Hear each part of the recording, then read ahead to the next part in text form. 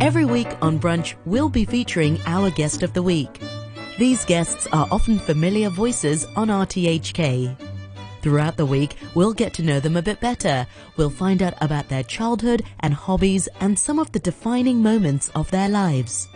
This week, I'm really pleased to be joined by renowned liver expert, Professor Lai Ching-lung. Professor Lai has been teaching at the University of Hong Kong for over 50 years, and he's well known for his in-depth study into hepatitis and all diseases related to the liver. But not only is he famous for his teaching and knowledge, but also his impeccable dress sense, which he says is well loved by his patients and students. So this week, we'll be following his life story. So, Professor Lai, yesterday we talked a little bit more about your childhood. Let's talk about your journey in becoming a doctor. Now, you are a renowned liver expert, a hepatologist. What made you want to specialize in this area? Actually, I'm also specializing in internal medicine in general. Yeah, but hepatology is my special research. The reason is actually at the time when I graduated in the late 1960s, there were a lot of liver diseases of unknown etiology. And then it's actually the hepatitis B was first discovered in 1968. So it's just 2 years before I graduated. And then our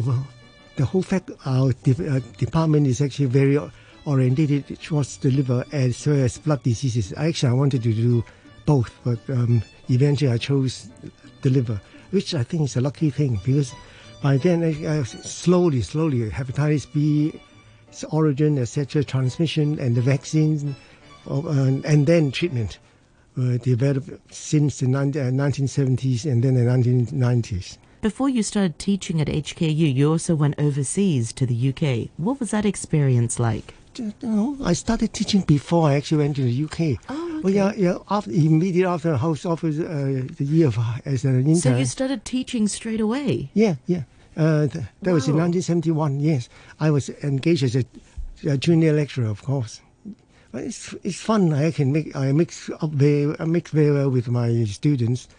And they were actually older than me. Yeah, I was going to say, you must have been so young as well. They were older than you. What was that like, teaching older students? The same, I presume. I think we play together, we eat together, etc. So it's fun. Yeah. And then only in the fourth year after I graduated, did I go to the UK. For like an exchange? No, it's almost a necessity in those days. And first, to get the further degree, the MRCP was not available in Hong Kong then. And then you're supposed to go abroad to swim around. Widen your horizons. Yeah. What was that experience? Had you been to Edinburgh before? No. But Edinburgh is a small city, but it's beautiful. And what I really like about it is the Edinburgh Festival in the summertime, 3 weeks. That's what I look forward to. And then I started to like classical music second year after I graduated. And then I started to love operas, and then, wow, it was wonderful. And I even take trains almost every weekend to go to Covent Garden, Royal Opera House. Wow, yeah, it's so close. Everything is so easy to get to. And I've only been to Edinburgh once, but it's such a beautiful medieval city. Yeah. All the architectures. Yes, but it is small though. Yes. It's got, you can see one main street only, actually. Yes. The Royal Mile. But that's where the Queen's coffin has been resting. Yes, that's right. Yeah. Wow. I didn't expect, such a big reaction in Hong Kong that so many people love and remember the Queen. Yeah, I don't exactly know her, but I know she's obviously quite benign. Very well respected. Yeah. And I think that the general consensus is she's so timeless. Sorry, I'm still referring to her in present tense. She, was so timeless and didn't expect her to just leave. I just don't know what Charles is going to be. King Charles III is going to be like. Yeah, exactly. Well, we'll have to wait to see. So back to you teaching here in Hong Kong. Did you enjoy teaching right away? Did you I know did. that? Yeah. I did. Even before I go to university, I took what you call coaching lessons for youngsters. Oh, and I usually give a long talk. I'm supposed to teach for 1 hour, and then usually it lasts for 2 to 3 hours. I think the girl who was being coached by me must be bored to death. Were there? How big was the class? I mean, how many students were there in studying for medicine? In my days, when I first graduated, it's 120. Now it's actually more than double. Yeah, now I think the government is wanting more doctors. Yes. Yeah. Yes, but 120 is still it's difficult for us to get into.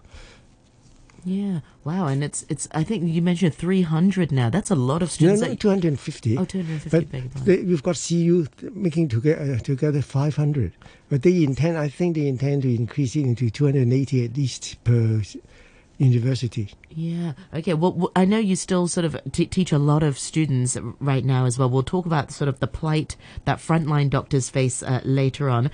Before we talk about that, let's also talk a little bit more about the challenges you find with teaching.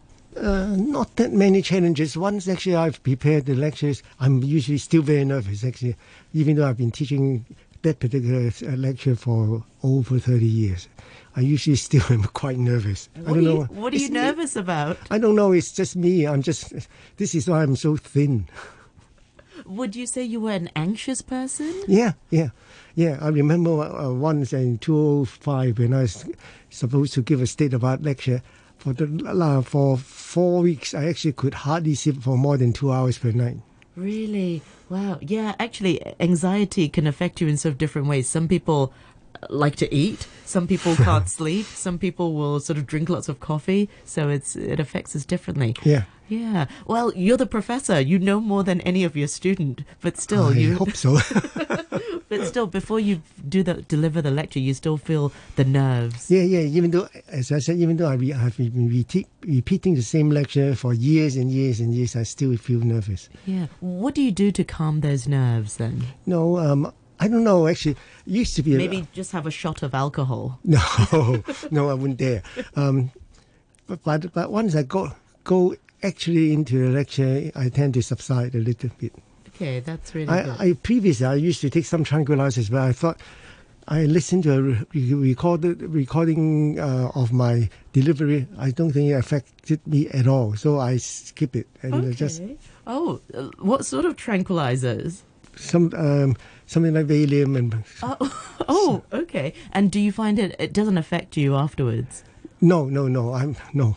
Okay, because I guess you were so anxious that just calms you to a normal sort of typical level. Well, I don't know. In spite of that, I was still very nervous, and that's why I thought it was useless. So I just gave it up. Do you get nervous when you're doing exams or when you're sitting exams? When I am the candidate, yes. But when I'm the examiner, I'm a little bit nervous because I'm afraid that the candidate may be too bad. So you started teaching, Professor Lai, since 1971. That's over 50 years. That's 51 years this year. Yeah. So how many students have you taught? Must be nearly 10,000, if not more. 10,000 students. And they're now sort of gone on to doctors. So most doctors that we know here in Hong Kong who went to HKU would be at some point. All of them should know me, except for the 2 years when I was in Edinburgh. Yeah. That's amazing. Did you always want to teach? Yeah. As I said, even in middle school, I like to teach. I don't know why. Maybe it's fun sharing knowledge with people, and it is actually fun if you get them into the right track. Yeah, absolutely. It's the best way to. It's your legacy lives on. You know, it's not my legacy. It's just their brain. Well, but also the way you coach them to think. I think you're an empathetic doctor as well, and that's the sort of doctor that you want to train. Knowledge is one thing; you can only teach so much, but then the empathy and everything is also. Can that be taught? No, I can only show them actually. Yeah. Yeah. No, you can't tell them to be empathetic. Well, you can tell them, but they may not do it. Well, that they can try to do it, but a lot of the times you can model that behavior if they see that that's how you even talk towards them. Actually, they know that I'm actually empathetic towards them. Even though I like to joke and tease them, but still, I think most of them like it, though. Well, maybe in tomorrow's episodes we'll talk about your empathy and how that's extended to the patients as well.